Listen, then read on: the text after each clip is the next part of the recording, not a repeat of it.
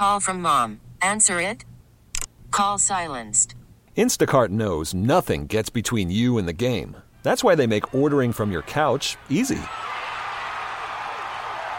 Stock up today and get all your groceries for the week delivered in as fast as 30 minutes without missing a minute of the game. You have 47 new voicemails.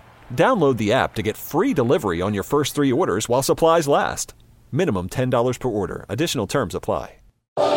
You are entering the NewsVault from KCBS Radio.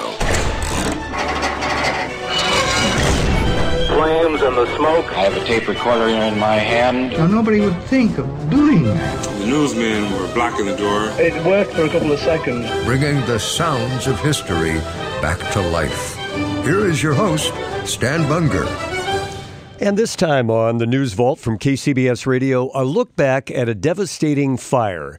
Of course, we've all had our sensibilities and our metrics changed by the tragic fires that have hit California in the last couple of years.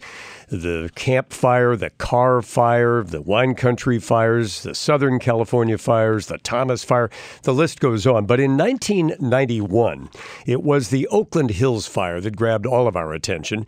I vividly recall the night I spent on the fire lines covering that, but I was one of only a whole bunch of KCBS reporters who were part of our coverage of that fire. It was bad. 25 people dead, 2,800 single-family homes, and more than 400 apartment units burned down, but it paled, of course, in comparison to what we have seen in recent months in California. A year after the Oakland Hills fire, KCBS sent reporter Doug Sovern out to do a What's Happened Since series of pieces. The series was called Out of the Ashes, and we present it now on our podcast.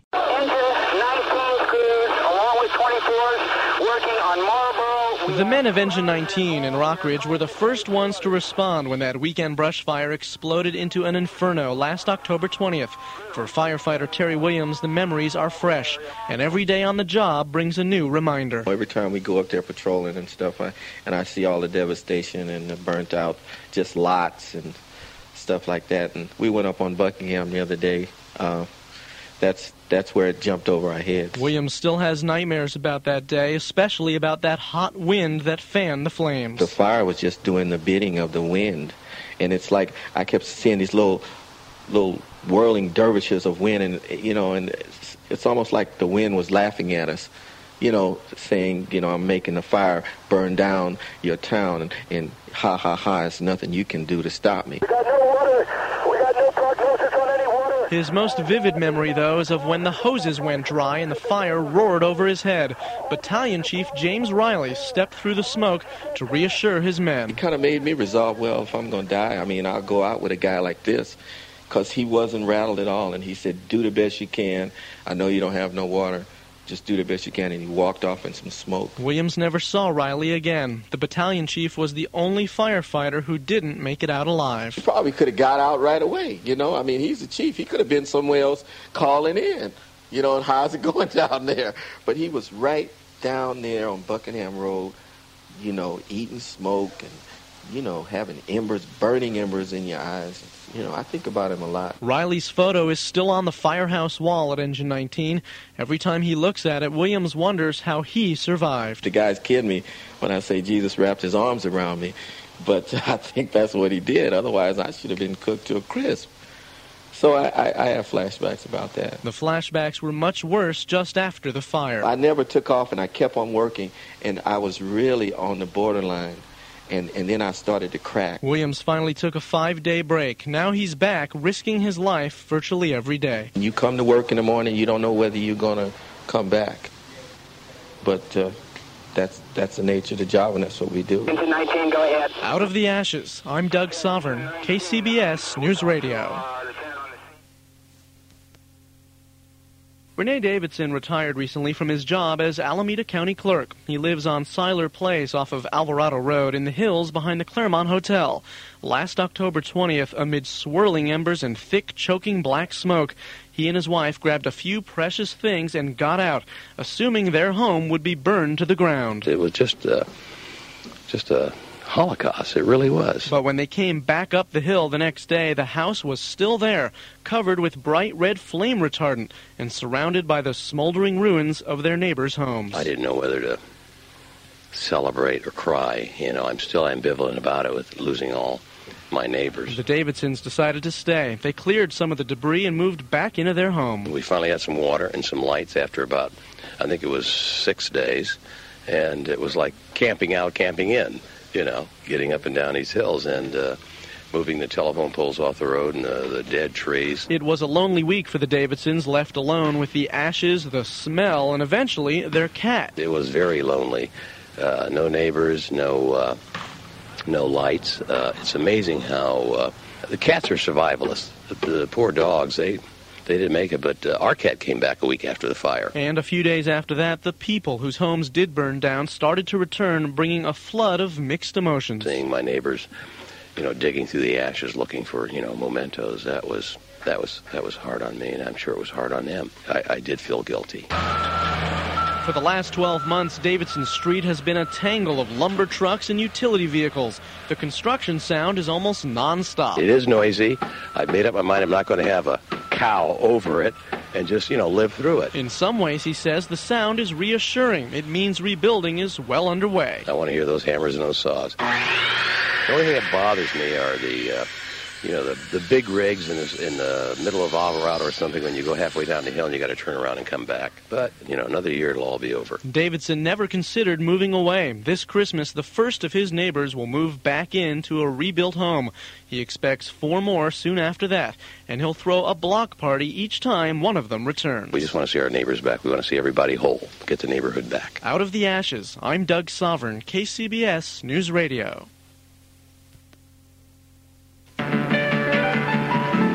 The last time we met John Masella, it was just after the fire. Chariots of Fire was playing on the monitor in the Video Zone, his video store on Ashby and Domingo.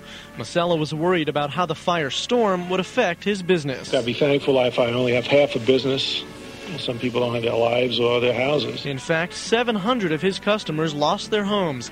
He managed to make ends meet for 5 more months, but last March, with business still down 30%, he finally sold the store, breaking a little less than even. I also broke my heart because I love the store and the neighborhood, and to tell the truth, I couldn't go back to that neighborhood for about 6 months after I sold the store just because, sentimental. It was my baby.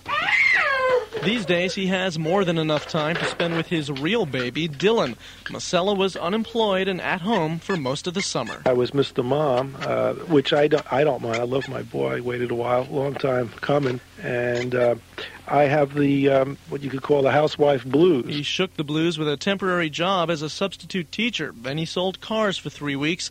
Now he's out of work and running out of money. We're in a recession. Unless it affects you personally, then it's a depression. So for me right now, I'm in a depression. Masella likes watching classic films, but in some ways his own drama may not have been dramatic enough. I would have been better off if my business had burned in the fire for the insurance reasons. Back at the Video Zone, new owner Jorge Najera says business is still slow, but customers are moving back into the area. There's a lot of people that have come back. So I believe it probably in about 7 months to another year, probably this will be a good store. If that plane leaves the ground and you're not like one of the classics he used to rent to customers and still loves to watch, Masella's story is bittersweet. But what about us? You'll always have Paris. But he hopes his tale has a happy ending. Hey, this is the situation I'm in. Now I just got to get up and get out of it. He's looking at you, kid. Out of the ashes, I'm Doug Sovern, KCBS News Radio. Walk slowly. There are 300 kids at the Bentley School on Hiller Drive, but a year after the big blaze, they're lucky to have a school at all. Not long after last October's fire flared out of control, it roared down the hill and onto the 9-building campus. Some of our buildings burned down, and yet buildings, between buildings that burned to the ground were perfectly okay. And some of our neighbors' homes burned to the ground, some did not. It just was a question of where the embers landed. Bentley headmaster Bob Monroe. So much was ablaze that I had assumed the whole campus had burned to the ground. 5 of the buildings had. 3 others were badly damaged. The ashes and the rubble and just the total scene of devastation, it was intimidating. But Bentley got right to work on what were now the 4 R's: reading, writing, arithmetic, and rebuilding. While the kids moved to a temporary campus, workers cleared the rubble and began a $3 million reconstruction job. I was very proud of the fact that we were the first people to rebuild on the hill, to rebuild completely. We were the first people to move back into rebuilt property. I was especially happy because our 300 kids, roughly 34 of whom lost their homes, they were able to get back into their campus. Only 5 months after the fire, Bentley was back. At first when we came here, I didn't really like the way it looked because we didn't have a classroom. There was machinery all over. I didn't really like it that much, but after a while it got okay. And rooms started being built, and everything turned out fine. Rebecca Plevin's classmate, Julie Goodstadt, also lost her home, but she sees a silver lining. I hope the insurance people aren't listening, but I'm sort of happy that my house burned down because my mom always hated the kitchen, and I want a bigger room. Now she's getting one. Headmaster Monroe likes to look at the fire as a learning experience. We learned a lot about ourselves. We certainly developed tremendous spirit within the school. The whole parent body rallied around. And if 5th grader Jonathan Price is any indication, Bentley's students have recovered as quickly as their school. Kind of tragic, then you get over it. Out of the ashes, I'm Doug Sovern, KCBS News Radio. You saw a canyon view and a view of the city. And Michael Molesky misses that view from his home on Chancellor Place above Claremont Canyon. A year after the fire, he's still living in a rented home in Rockridge, which is okay. I have a great room, and it's pretty big. And I got a bunk bed, which I've always wanted. So it's okay. The other day, his dad Jim took a walk across their burned-out lot in the Claremont Hills after yet another meeting with the insurance adjuster. It's a year later, almost to the day, and I'm still looking at an empty lot with a bunch of brown weeds and a foundation that's been swept clean, and that's all that remains of what was once my home and my life. And I know that it's going to be at least another year before I'm back up here. That's because Molesky is still haggling over how much it'll cost to replace that house. His son Michael knows some things can never really be replaced, like his little stone bear, a favorite toy that he still misses. He was my lucky bear, and I used to rub on him for good luck, so I get sad about that every once in a while. But kids bounce back, and for the most part, Michael's getting over the fire. I feel just a little bit better. As a helicopter on fire patrol flies over their vacant hilltop lot, Jim Molesky notes there is very little rebuilding going on Chancellor Place. There is nothing up here now. There are, when that helicopter goes away, it's quiet here. The quiet is broken occasionally by construction workers building the Molesky's neighbor's house. It's the only one underway out of the 15 that burned down on their block. That's where Michael's friends, Ethan and Michael, lived, and soon they'll live there again. It's good for my son to know that his neighbors are back up here and that we can come back up and his friends will be here. Mike Molesky has had a birthday since the firestorm. He is 8 years old now, and those friends were on hand for the party. But for him, it's hard to believe that it's been a year since the fire. It seemed like it was only like a month or something because it just went by so quickly. For his father, the last year has been slow going, but he expects to be back on the hill in his rebuilt home by the time the fire's second anniversary rolls around. But life is struggling to come back up here, and it will come back over time. Out of the ashes, I'm Doug Sovern, KCBS News Radio. Remember to follow the News Vault from KCBS Radio on social media.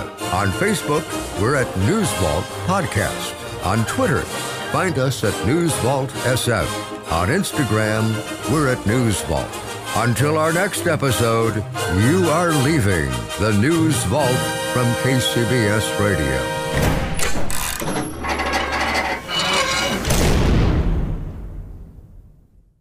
We really need new phones. T-Mobile will cover the cost of 4 amazing new iPhone 15s, and each line is only $25 a month. New iPhone 15s? It's better over here. Only at T-Mobile, get 4 iPhone 15s on us and 4 lines for $25 per line per month with eligible trade-in when you switch. Minimum of 4 lines for $25 per line per month with autopay discount using debit or bank account. $5 more per line without autopay, plus taxes and fees. Phone fee at 24 monthly bill credits for well-qualified customers. Contact us before canceling account to continue bill credits or credit stop and balance on required finance agreement due. $35 per line connection charge applies. See T-Mobile.com.